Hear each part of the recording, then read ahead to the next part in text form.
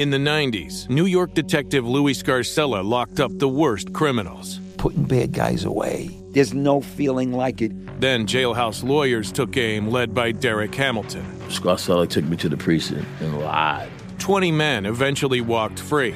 Now, in the Burden podcast, after a decade of silence, Louis Scarcella finally tells his story, and so does Derek Hamilton.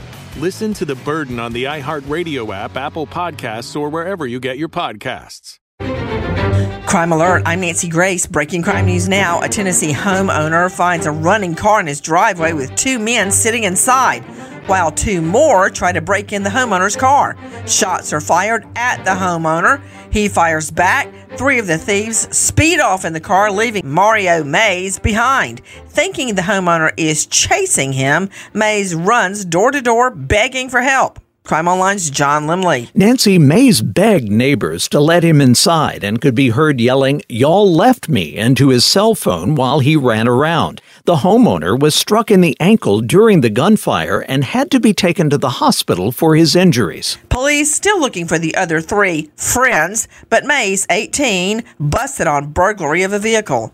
Sergio Celaya takes a polygraph as part of his interview for a police assistant position with the El Mirage, Arizona PD.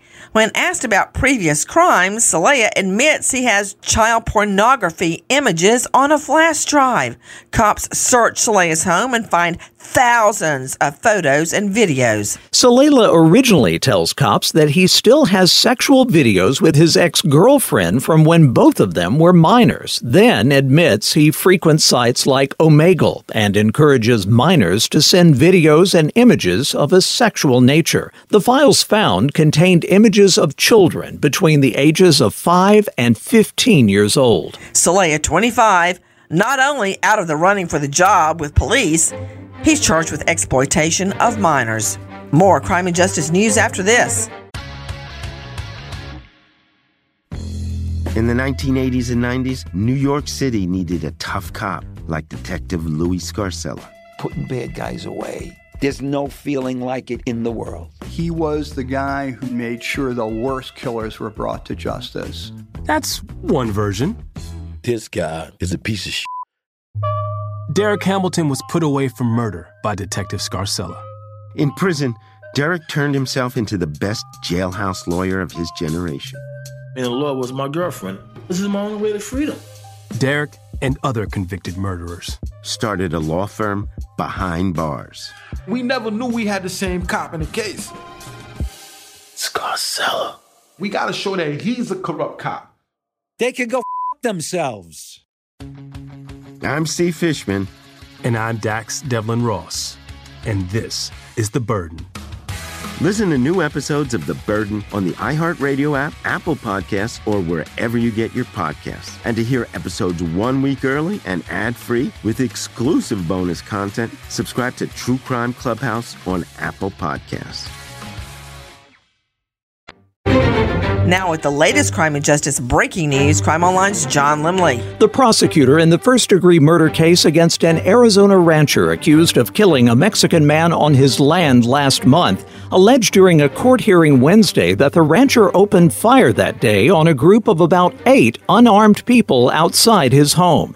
Kimberly Hunley, Chief Deputy Attorney for Santa Cruz County in Nogales, Arizona, made the assertion the same day the court made public a filing she made Tuesday, asserting that rancher George Allen Kelly began shooting at the group out of nowhere on January 30th without issuing a warning or a request to leave. 73-year-old Kelly faces a first-degree murder charge in the death of one of the people, Gabriel Quenbutamea, who lived just south of the border in Nogales, Mexico. U.S. federal court records show Quenbutamea was convicted of illegal entry and deported back to Mexico several times, most recently in 2016.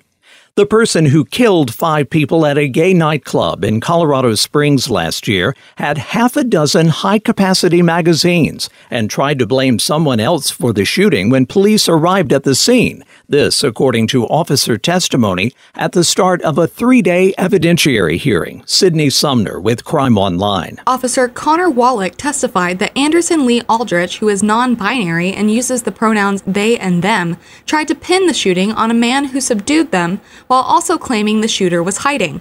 Officers didn't believe it and shortly afterward confirmed that 22-year-old Aldrich was the shooter. The Colorado Springs officer was the first witness called at a 3-day hearing in which prosecutors must lay out enough evidence to support their allegation that it was a hate crime when Aldrich opened fire at Club Q on the night of November 19th. An empty 60-round drum-style magazine was among the high-capacity magazines found at the scene. A state law passed after the 2012 Aurora, Colorado theater shooting bans magazines that carry more than 15 rounds.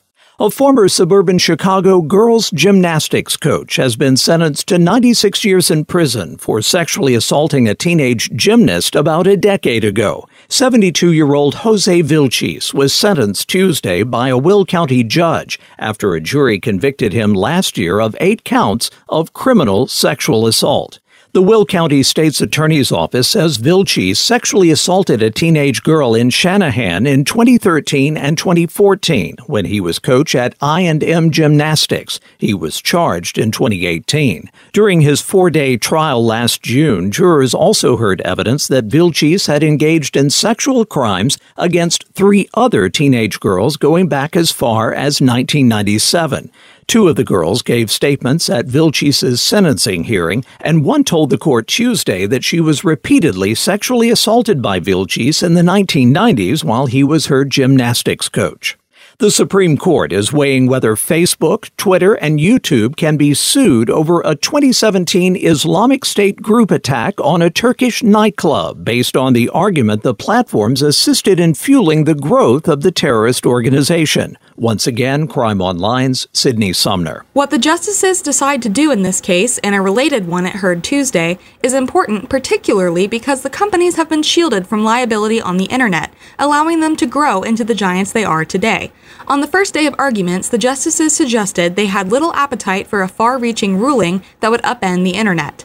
Wednesday's case about the nightclub attack in which 39 people died could provide an off-ramp for the justices if they want to limit the impact of what they do. At the heart of the cases before the justices are 2 federal laws. The first protects tech companies from being sued over material put on their sites by users. The other allows Americans injured by a terrorist attack abroad to sue for money damages in federal court. Amber Ratley and Jordan Didier share their North Carolina home with more than 60 pets. The smell of urine so strong, cops smell it from the street. Inside, officers find 55 cats and 9 dogs, all underweight and in need of medical attention. Both Ratley and Didier now facing 58 counts each of animal cruelty. For the latest crime and justice news, go to crimeonline.com. With this crime alert, I'm Nancy Grace.